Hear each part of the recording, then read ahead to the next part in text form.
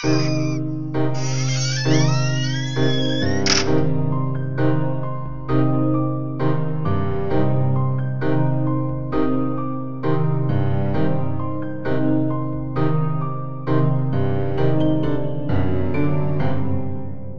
all you gore fiends and horror hounds. This is Brett from Dimension Z, joined as I am every week by Greg of the Dead. How you doing, man? Doing good. How you doing? Not bad. We're in hell. I knew you had to go grab something and your mind blanked out, didn't it? It's not like we didn't have plenty of time to think of something. Oh, Jesus, the computer hated us today. Did not want this episode to come out. I was like, it's really giving us a hell of a time, isn't it, Greg? He's like, don't.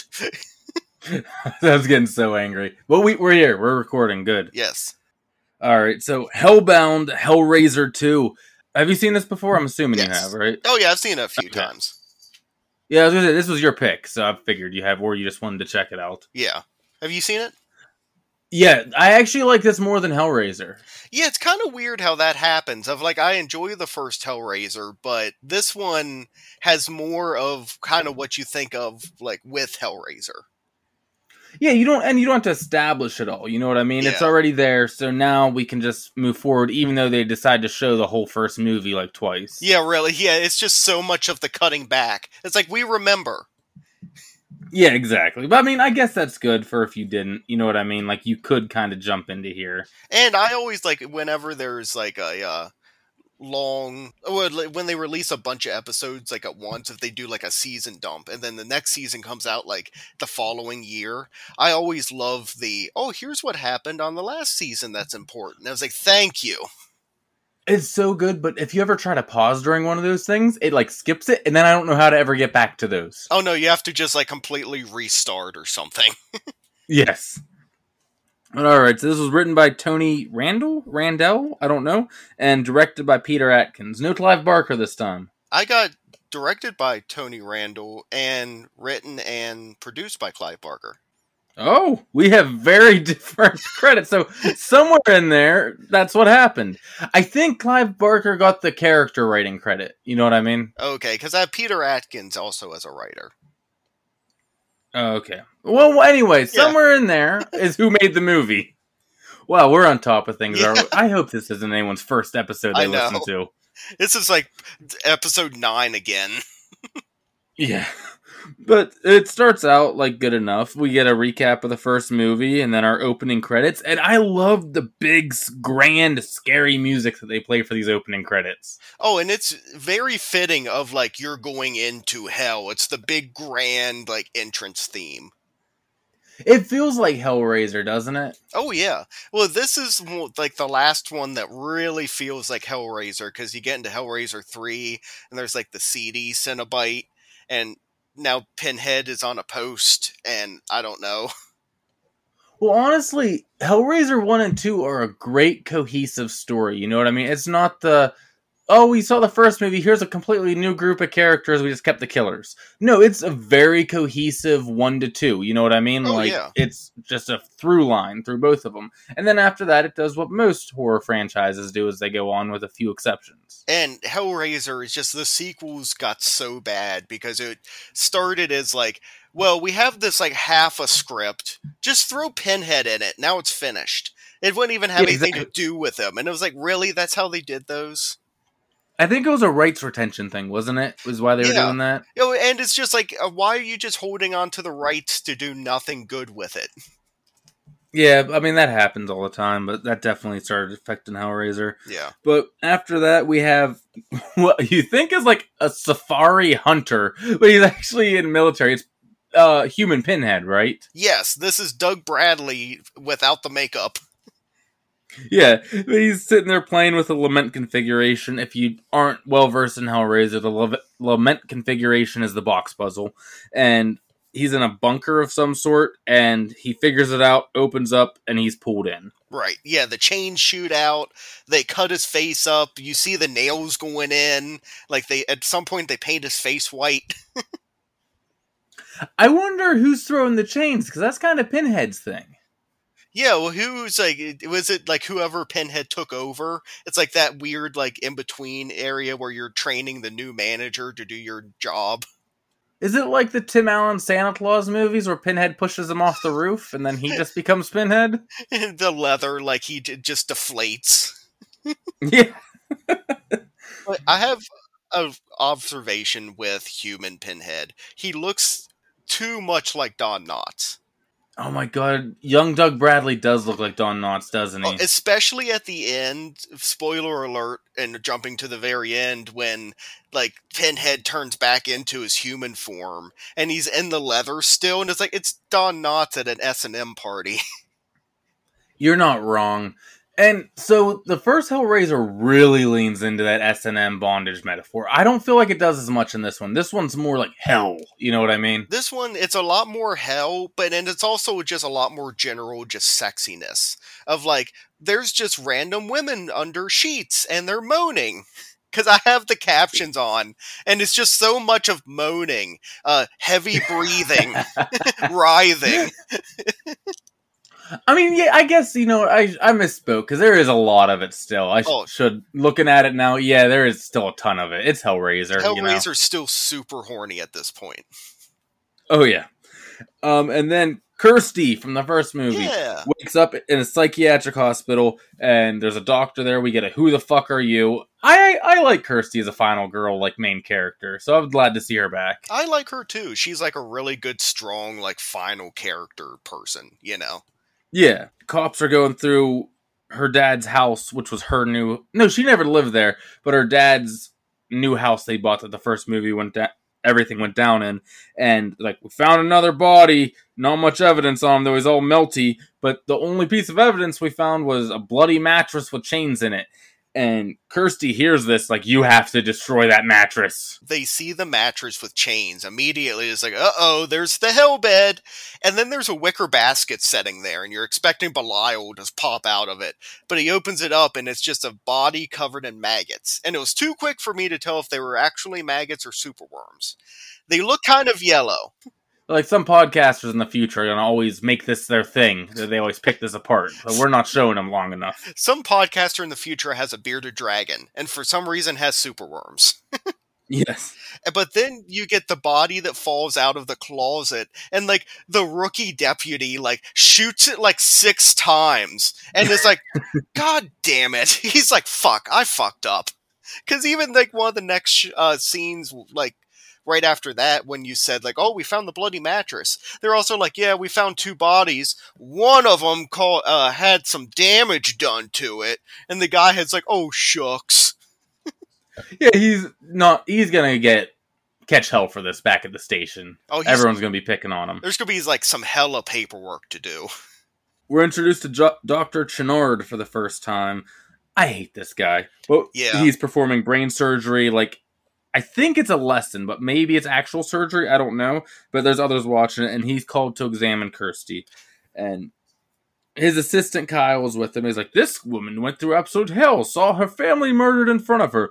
What stories she must bring back from the other side? Like, he wants to interview her and talk to how she's dealing with trauma and everything. He's like the typical, like, caricature of a stuffy doctor who has his head up so far up his own ass. It's like, I forget what the doctor's name is, but the evil doctor from Reanimator that gets beheaded, how he's just like, Dr. Hill. Yes, like, he thinks he's the greatest thing in the entire world. That's this guy. Yeah, he's made to be unlikable right from the get-go, and for good reason. He becomes our big bad, kind of, by the end of the movie. Oh yeah, he's the Darth Sidious of this movie. Yeah, definitely. We'll get there. That night, after everything settles, like, Kirsty has to stay there and everything, she's walking around in the hallway, and she looks in this room through the window, and she sees Tiffany for the first time.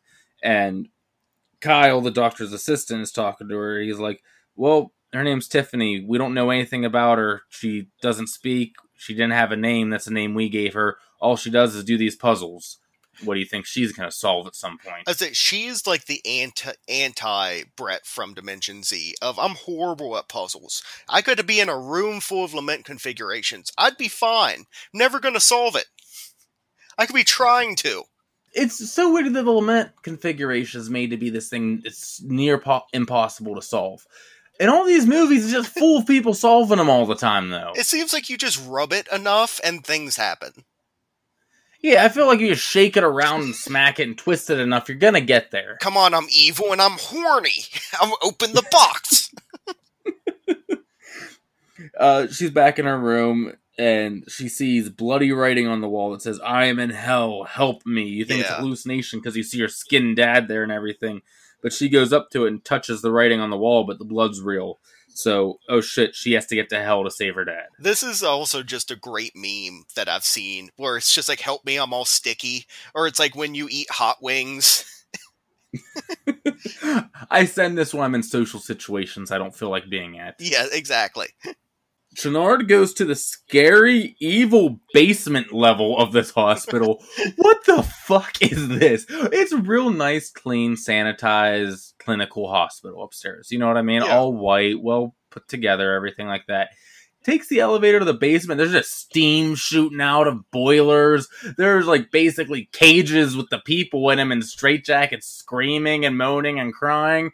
It's like fucking Arkham Asylum down here. I don't know what's going on. Just because the guy might think he's covered in bugs and he's constantly screaming about get them off of him doesn't mean that he shouldn't also have proper living environment and not, like you said, steam and dust and dirt everywhere in his 3x3 padded cell.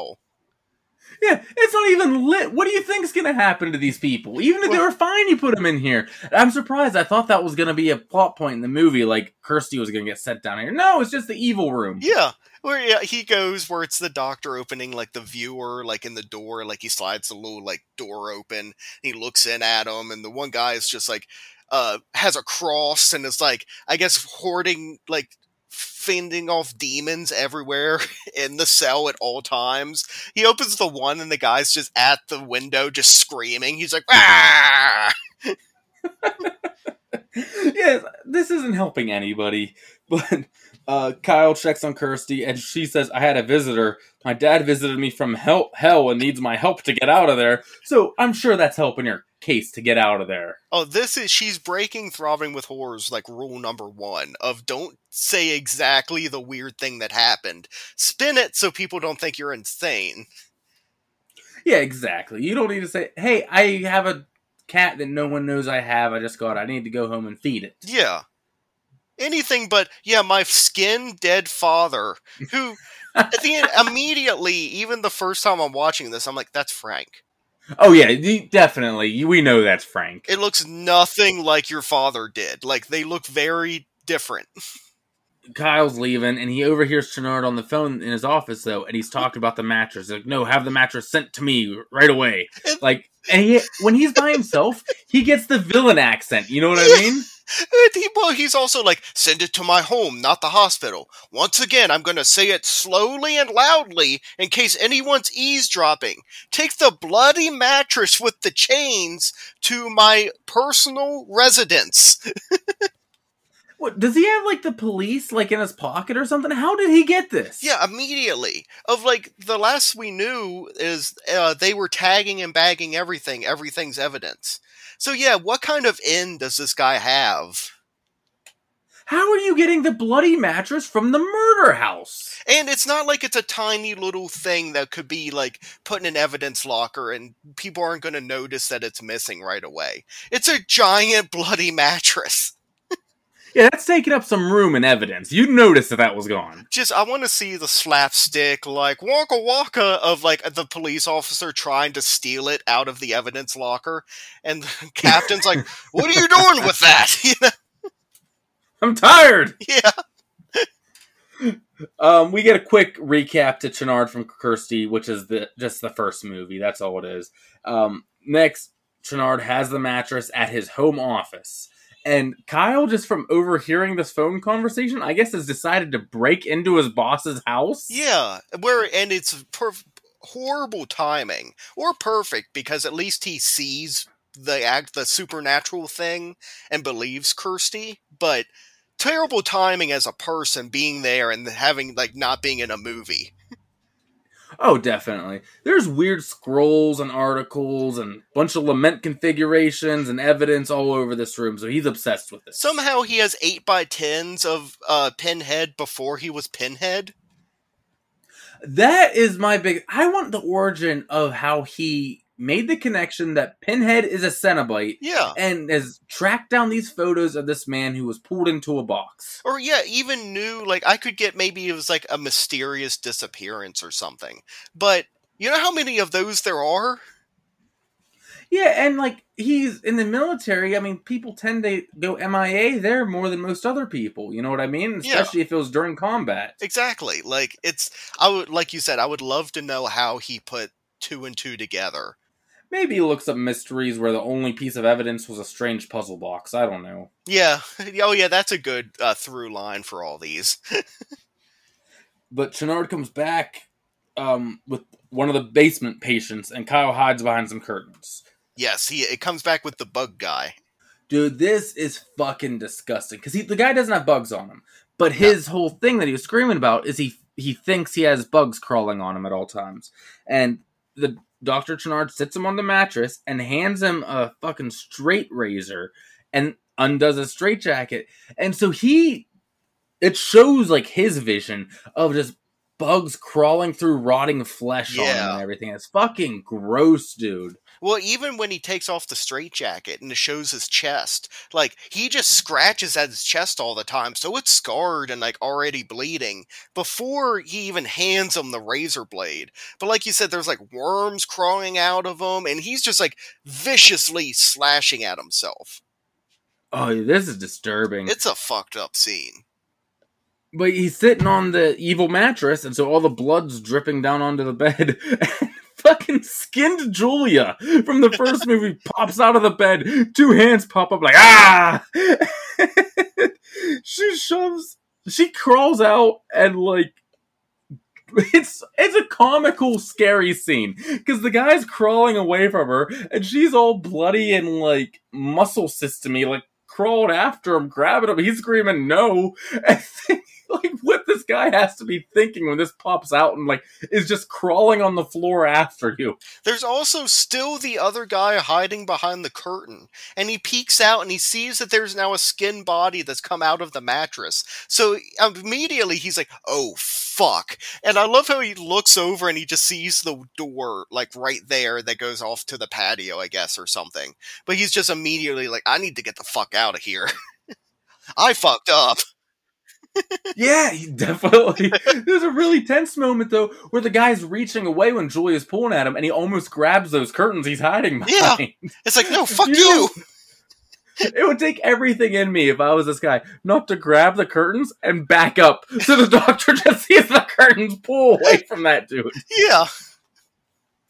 But he doesn't get the curtains, and Skin Julia, like, sticks her hand through the back of his head and drinks his blood, like sucks it out and kills him. Yes, it's like her fingers are like straws in this one, where the first one it wasn't like, you kind of got a thing of like he grabbed their neck or something, but this one really shows him. Basically, she fists his skull.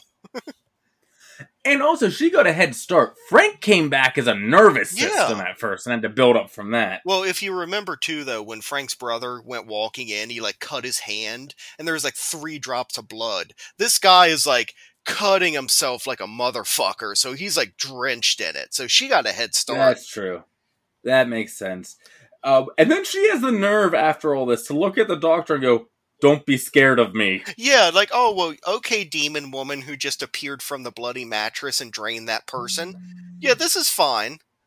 But, I mean, I guess this is what he wanted. Yeah. The next day, Julia's staring in a mirror and she smashes it and goes, I'm cold, and then puts on this white pantsuit of all the colors, but I like it, though, because it's all bloody and nasty and everything. It looks cool. Yeah, exactly. That's exactly why they did it. Of, like, find the whitest articles of clothing you own. Yeah. He bandages her up like a mummy, probably just so they don't have to do this makeup so long. And then they make out, which is gross, because she doesn't have lips. Yeah, well, there's a cool little scene of where she, like, sees the wine sitting there and she drinks it, and she's almost, like, shocked by it, because I guess she's been in hell, of course. So she's like, wine? And then he starts smoking a cigarette, and she's immediately like, I need a fix, give me a butt. I assume she was just cold because she didn't have her skin, but Yeah. also if you just came out of hell, everything's probably cold. Well, because they do have like multiple space heaters set up now. Yeah, I did notice But that. yeah, this guy gets like super horny over No Skin Woman. And yeah, they make out for like a little bit. And then it's just, I guess, like, then she's like, okay, let's get me some skin. It's like, yeah, we should have done that before I kissed you, but sure. And before I gave you my nice pantsuit. Yeah. But Kyle goes to see Kirsty. He obviously believes her now, and he's getting her out. And then, here's where Count of the Dead has its biggest jump in this movie, Brett. Julia is reforming from 8 tied-up basement patients. Yeah, they go fucking quick. And it makes sense, because the first movie, the plot of it was honestly Frank reforming. We Yeah. have a bigger story to tell in this one. We can't spend so long on the reforming. Yeah, the entire movie's not that. There's like, okay, we get the glimpse of that, and I'm glad that they still at least throw that in there to make it like in continuity and make everything make sense. But yeah, you don't have to spend 45 minutes now bringing different people back, showing how you seduce the people to bring them back, you know. Yeah, exactly. And he removes the bandages, and Julia is back. Fun fact, I did check, that is not her in the skinned makeup. Oh, okay, I was wondering. In credits, it had Julia and skinless Julia. Yeah, okay. But she's not even completely reformed yet, because he goes to, like, you know, grab her back and how you do and kiss her, and then she has no skin still on her back, so it's still slimy. Yeah, she needs probably one more, I'd say. Yeah, just do a couple more bodies before we do anything else here. Kirsty and Kyle sneak into Chenard's house, and they split up. And because the whole thing is she wants to get the lament configurations to get to hell to save her dad. Right. And Kyle's like, he had those boxes on his desk. So that's what they're doing.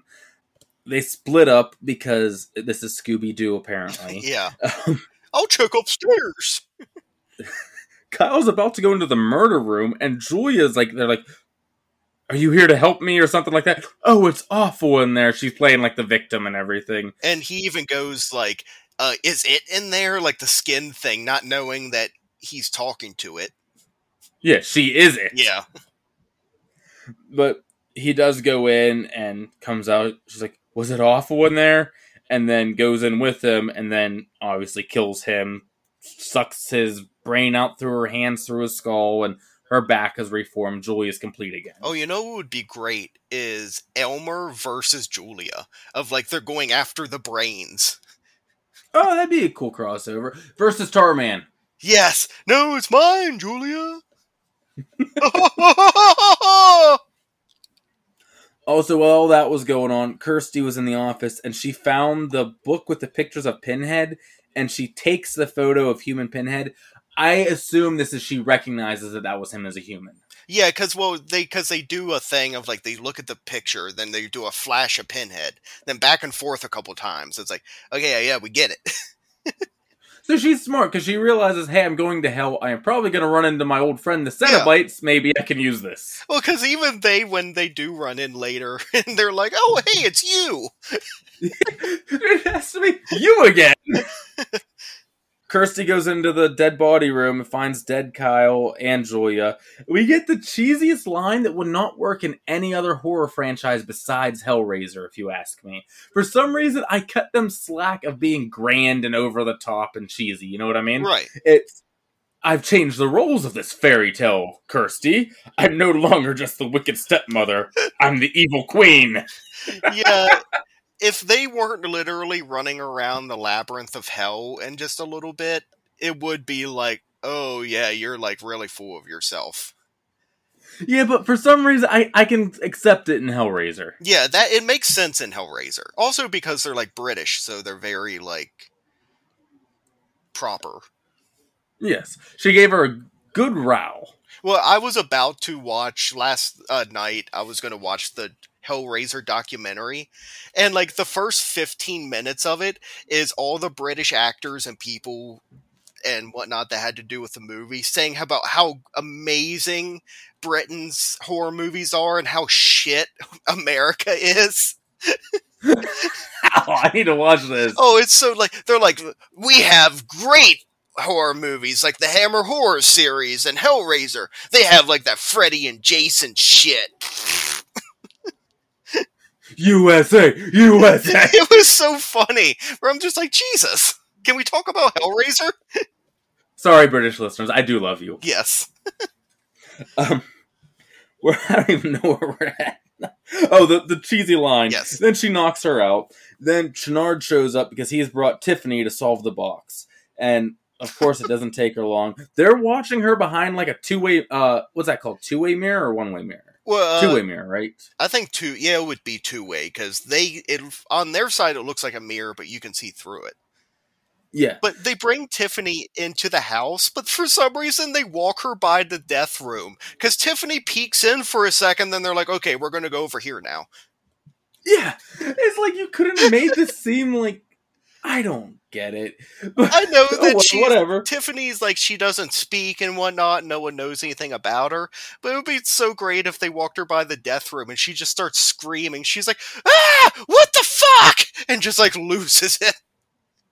And also, Kirsty is there. Yeah. Julie, I know she didn't kill Julie in the first one, but she was part of what led to like her downfall with everything. You don't want to like tie her up, throw her in a closet or something? Yeah. No, she's fine. Yeah. I backhanded her really hard. Take that! But anyway, she sits down. Of course, she solves the box. And this is really cool because like glass shatters, like all the water boils, books and paper are flying off the shelves as they explode, and the Cenobites arrive in some grand style right here. Oh yeah, because like the hallways open almost in the walls where the walls part, and these like, they're backlit, and you just see the Cenobites come out. And this is my favorite form of the Cenobites, like my favorite group. So we got Pinhead, we got Butterball, I love Butterball, we got the Chatterer, and I believe she is still just Lady Cenobite. I think she's credited as female Cenobite. Okay. But this is my favorite group of Cenobites we ever get. Oh, it's the OG. 1 and 2. Yeah, Yeah. definitely. But they show up like the Undertaker coming out of WrestleMania, walking out of this thing. It's on now. They need Paul Bearer, just woo! And they're about to take Tiffany, but Pinhead's like, stop! It is not hands that call to us, it is desire. So like, yeah, she didn't mean to open the box. Where was that attitude last movie, bud? Yeah. And Kirsty's like, yeah, I didn't know what the box was. And Kirsty was basically like, I'm going to help you catch who you're after. And they're like, but we would still like you. I think they just think Kirsty's like cute, and they're like, we want to hang out. Like, you want to go on a date with us?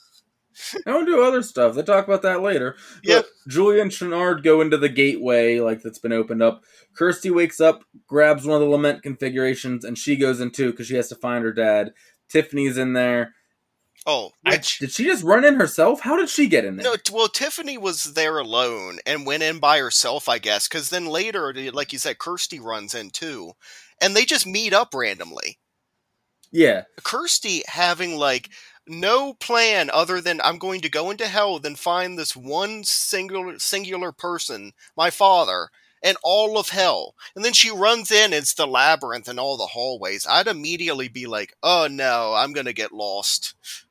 Dude, the hell looks cool. It reminds me of Bill and Ted's Bogus Journey. Yes. I love all the matte paintings and whatnot. It's great. Oh, it looks awesome. It's just fun to look at. Yeah. But we cut to Tiffany in hell first, and she is at the carnival. Holy shit, this thing is creepy. There's these evil funhouse mirrors that are showing her past. Channard basically stole her from her mother and lied about that. We don't know where she came from and everything. Right. But there's a baby doll getting its mouth sewn shut for some reason. A weird, creepy juggler. Like, the Hell Carnival looks like a wild time. Also, they do the thing to make, because now, like, they're doing a flashback of Tiffany. And this isn't nowadays where, like, in Stranger Things Season 4, spoiler alerts, huge, they do a flashback to, like, young Eleven, and they do the de-aging.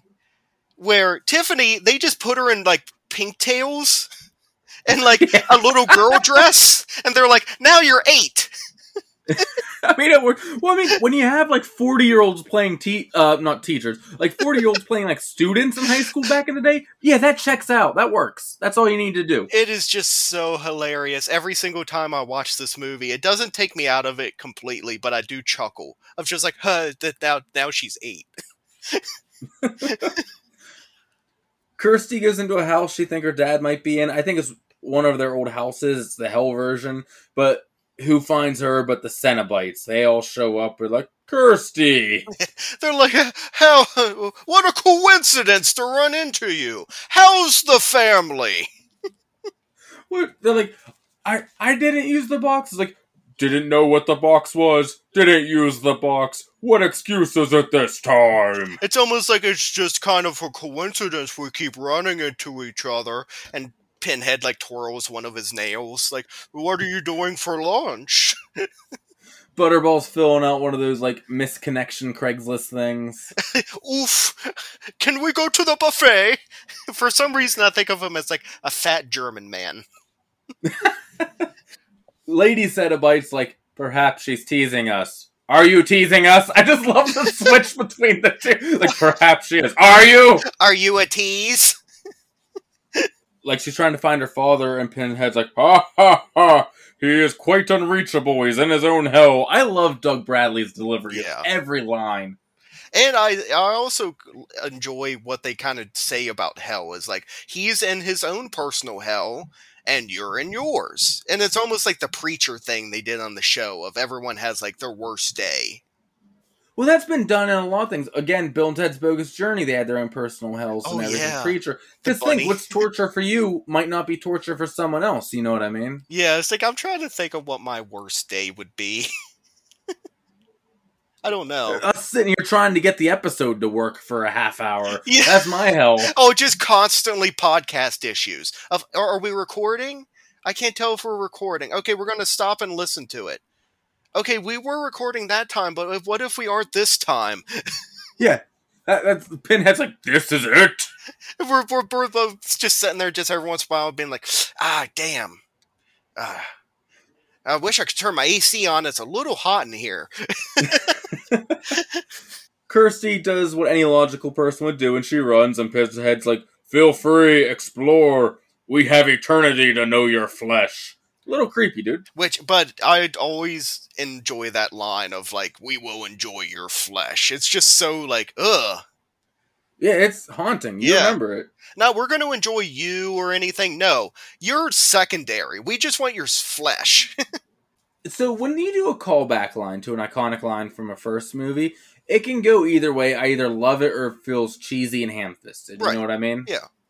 I actually like this, because Joy and the Doctor are exploring. He's seeing some weird, like, bathtub makeout with chains on people. Oh, yeah. And he's kind of like, oh, what the hell? But then Joy's like, come, I have such sights to show you. I'm like, okay, that works out pretty cool. And it's a cool kind of delivery, and I like that it's said by somebody else. Yeah, exactly. But Tiffany randomly finds Kirsty, and Kirsty's telling her she has to close the box, like, to get him out of there. And then we're introduced to Leviathan, Lord of the Labyrinth. The Joy and the Doctor see it. It's just a floating, like, little crystal thing.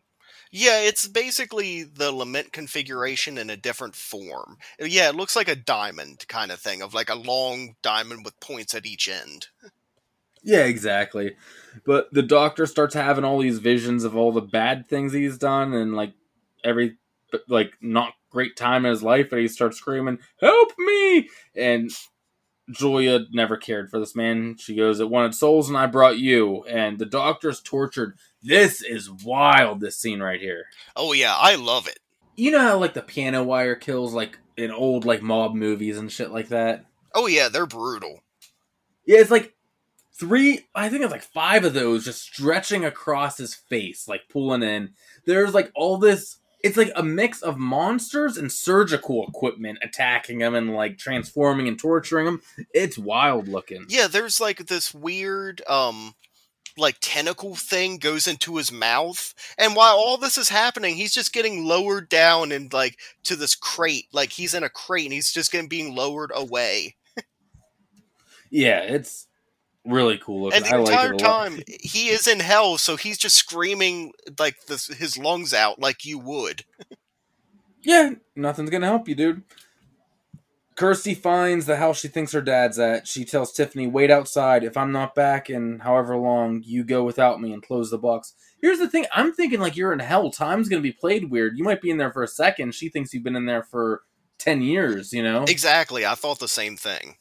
But she goes inside, and it looks like an ancient mausoleum, like kind of ancient Egyptian mixed with like Roman and evil. It's really cool looking. And this is where we get its beds come out of the wall, and there's like, I'm guessing it's women under like a white sheet, and they're just moaning and writhing around, and then they go back into the wall, and then more like come out and writhe around and moan, and then go back into the wall, and it's like, what the fuck is going on here? Then Uncle Frank appears. Yeah, she finds the mirror with the help me message, and it's Frank. He goes, didn't you get my message? Oh shit. Creepy uncle from the first movie's back. It's like, it was you that sent the message? And basically his explanation is, this is my own personal hell. Like, I want to fuck so badly, and there's these women over here that are writhing around, but I can never get them. So I sent for you. So his hell is every time he goes to get one, like it pulls back into the wall? I guess so? It's like a creepy, pervy whack-a-mole? Like, he's just sitting there, like ready and, like, hard, and he's just like, do, trying to trick it, like, not doing easy. He, like, jumps at them with it, and it closes real quick. He's like, damn it! Or the ones on the other side of the room open up, and he runs over there, He's like, and then he comes out the other side. Woohoo! But he wants to have sex with his niece again because he's pervy uncle. Father's like, okay, I'll do it. I'll do anything. He goes up to her, but she throws a sheet on a candle, and she somehow knows this would work. How is beyond me. I gotta strike a point away for this, but she throws a sheet on the candle, and the whole room goes up in flames. All the people under the sheets are now bloody under the sheets, and like everything's going nuts. And Frank loses his skin for no real reason. It melts back off because he's in hell. But like you said, like how she knew throwing this little piece of cloth onto the candle is like the weakness, and that's how she's going to escape. It's like, okay.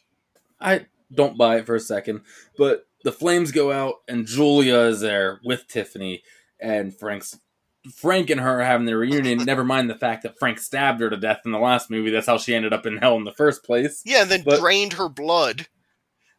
Yeah.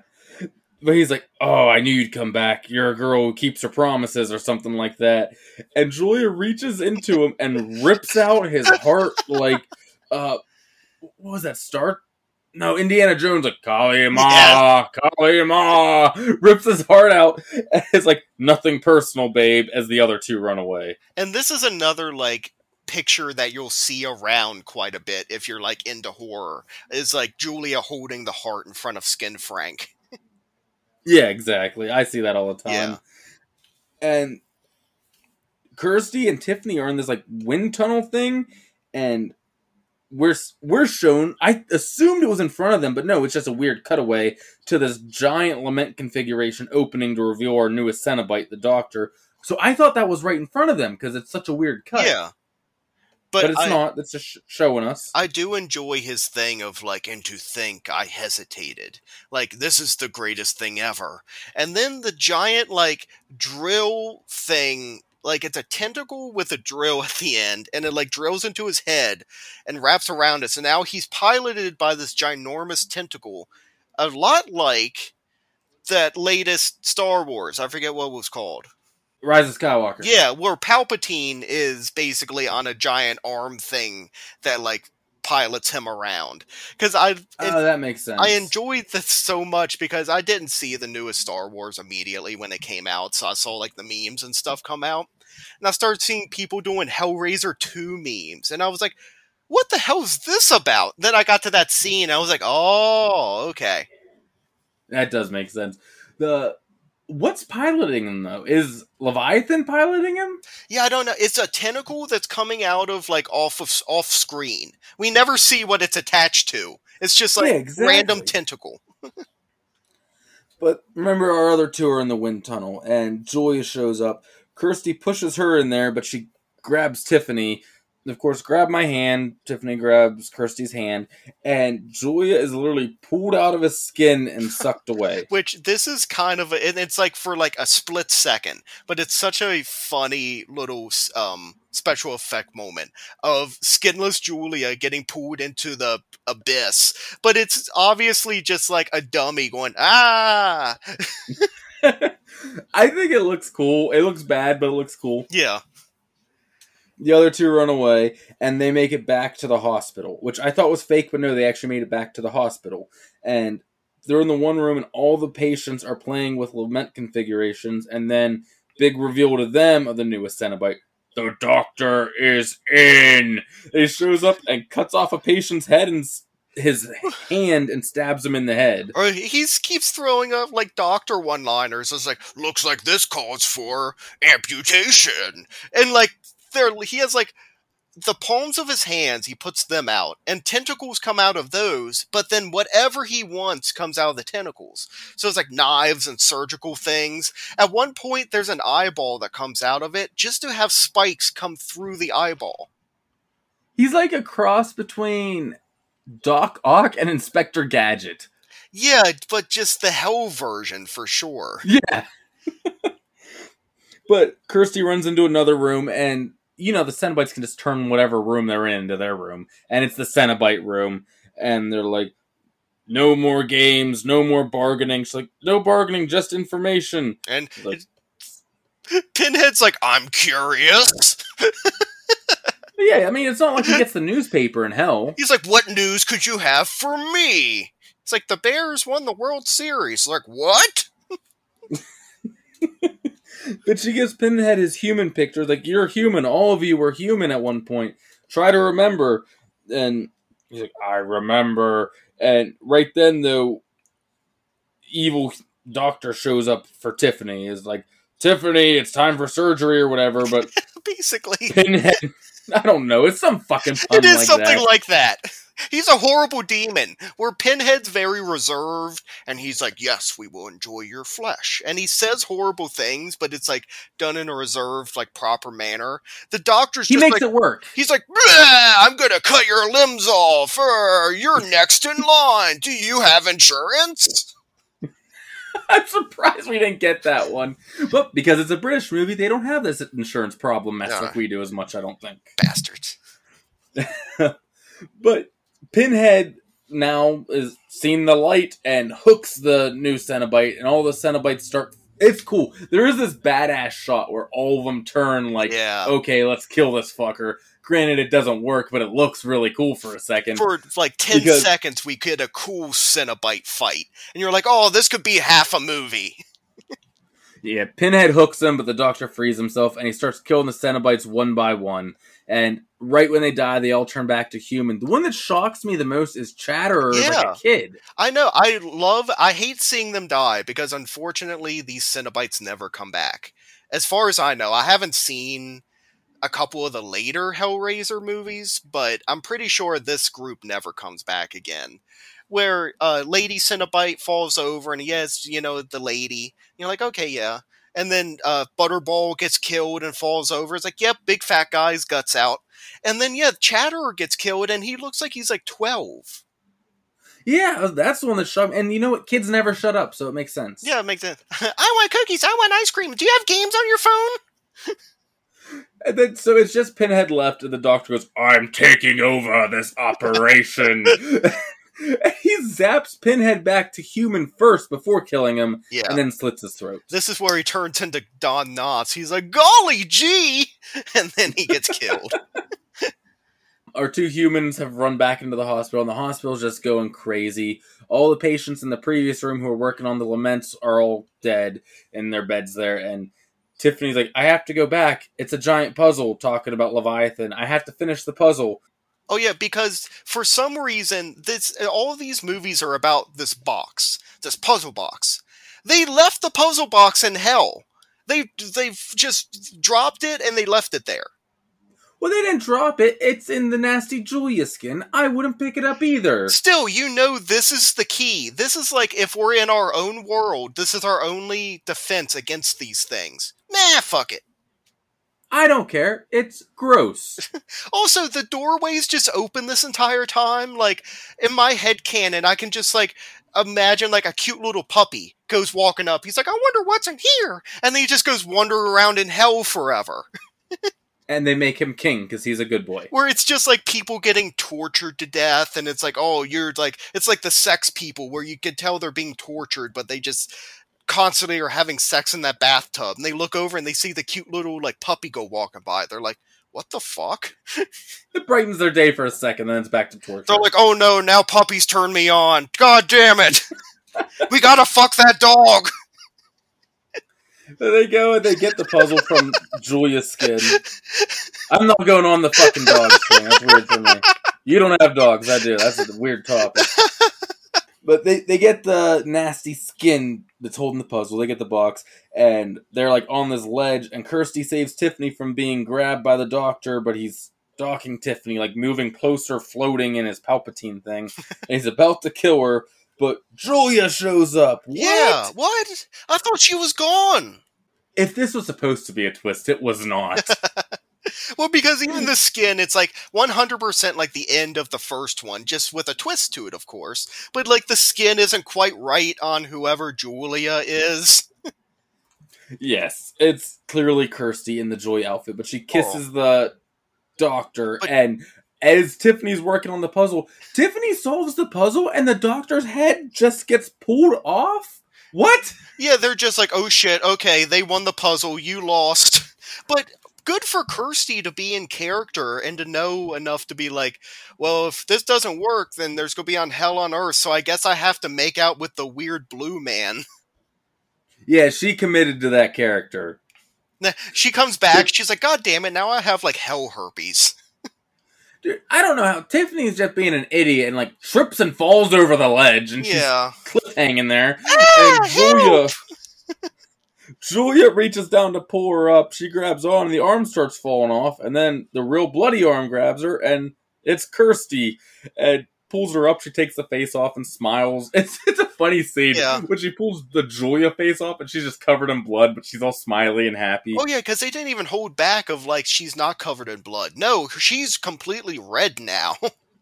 Oh yeah, they had to run out though because it's about to close, and they run through like a Pink Floyd laser show on their way back through, and they get to the hospital right in time, of course, and they save the day. Yeah, the giant like crystal-looking thing is turned back into the box. Yes, now it's just a giant box floating there. I'm guessing that's the devil. Oh, no, it's Labyrinth, or like the ruler of this realm or something. So I think there's different levels of hell. And this isn't even the big guy, then. No, that's not the big guy yet. But there's all these wreaths placed on the patient's bed to show it's been some time. Kind of sad. I'm like, how the hell did they explain this one away? Yeah, really. Like, oh yeah, we just had, I don't know how many patients were there. Like, 12 patients die. Yeah, but Kirsty and Tiffany are walking together, like, outside through some weird hedges, and it doesn't really show what that is, but I guess they're friends now. By the way, Tiffany started talking randomly. When she said, I have to finish the puzzle, was the first line she had the whole movie. To the point where Kirsty even, like, looks at her and is like, wait, what? It's like in the Logan movie where the little girl doesn't talk till, like, halfway through, and Wolverine's like, what the fuck? You could talk? But at least he did that, because Kirsty didn't say anything to the point, I'm like, wait a minute, she's not supposed to talk. I thought it was a mess up at first. Yeah. But these movers are moving all the stuff out of Dr. Channard's house, and they go to get the bed. Hands pop out of the bed and pull one of them in, and the other goes up there as this pillar rises with all these faces on it. And you see Pinhead on there, a bunch of others, like their faces on the spinning pillar. And then what I believe is the creepy man from the first movie who morphs into a fucking dragon. Is that because he has the crickets in the beard? Yeah. So it's that guy who I completely forgot about. It's like, what is your pleasure, sir? And then credits. Yeah, it's really, and it's just, okay, this sets you up so much of like, okay, for the rest of this entire series, everything's just batshit.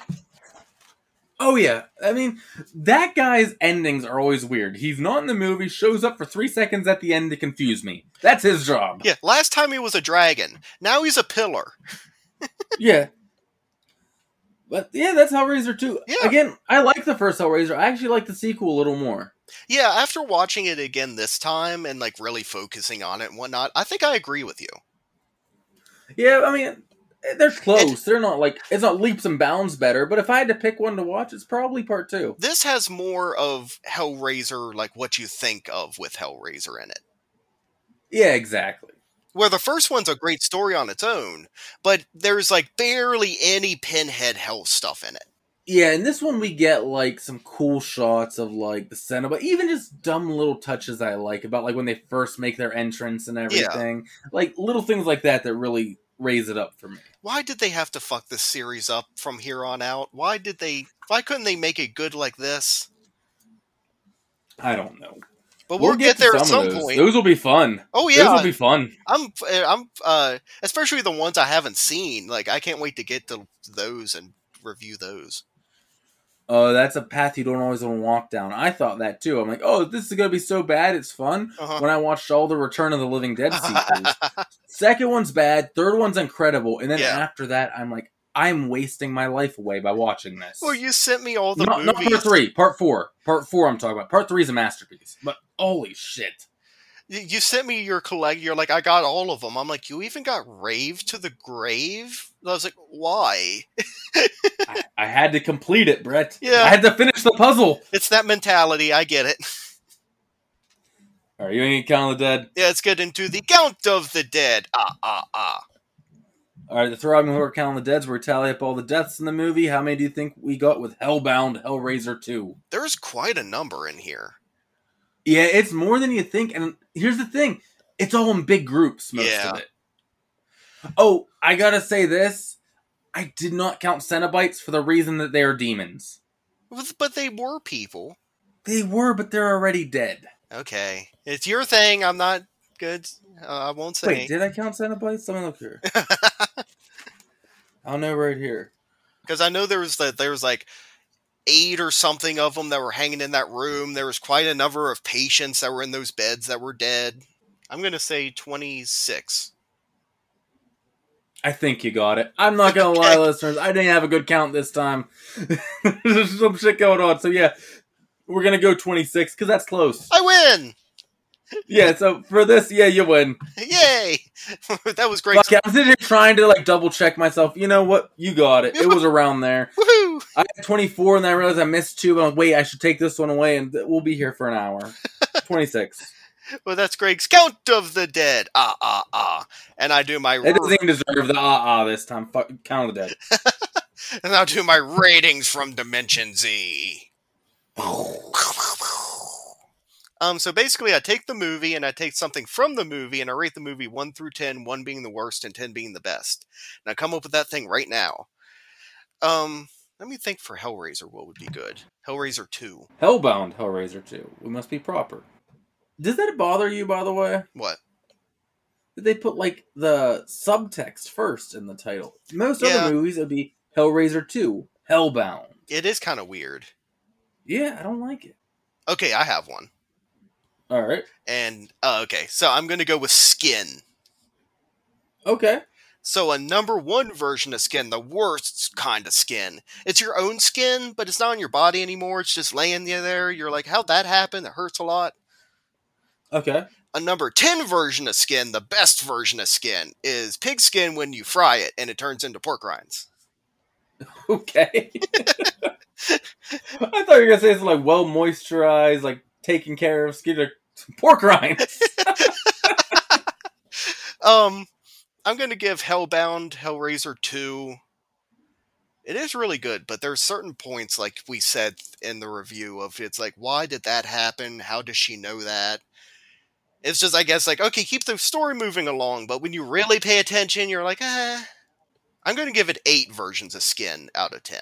I like it a lot. Okay. I do like it more than the first Hellraiser, I would say. There's a few weird story things that will kind of take you out of it, but all in all, very rewatchable, I would guess then the best Hellraiser movie there is. Yeah, probably. I believe I gave the first Hellraiser a 7. I'm also going to give Hellraiser 2 a 7 because it's not enough to bump it up to a 0.5, but it's just I like it a little more. Right, I So get yeah, that. I'm going to go 7. Okay, nice. 7 skins, yes. Yes. I want to know what the middle versions of skin are. Dude, how many Hellraiser movies are there even Oh, now? God, Because it's one of those there's- series that, believe me, I have not watched every entry. And Doug Bradley was actually in like a good chunk of them. Like he stuck with it even when they were bad. There's supposed to be a new one coming out this year. I haven't seen hide or hair of it yet. Where is that thing? And it's supposed to be female Pinhead, right? Yeah, Jamie Clayton's playing Pinhead. Yeah, which I'm interested to see how she does. Where do I know her from anything? I don't know. Okay, I didn't know if she was anything that we knew about. Oh, I just know her name. Like because when I heard about this, I looked her up. I'm like, okay, Yeah. you're the new Pinhead. Which I'm fine with. I saw some people being like, "Her, what do you mean it's Lady Pinhead?" It's like I don't care. Yeah, I mean, look, Doug Bradley's not going to do it. Yeah. Hellraiser's not one that has a strong continuity, so yeah, I'll check this out. Yeah, it's not like it could get any worse than what it already has become. Yeah, so I'm interested to see that. Hopefully it releases soon. I hope so.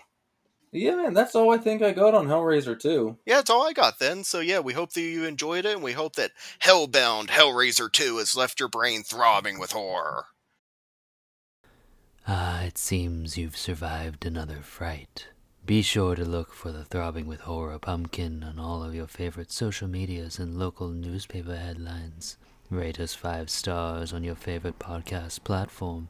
Or else, subscribe for more tantalizing terror and be ready for the new fear next week, if you dare.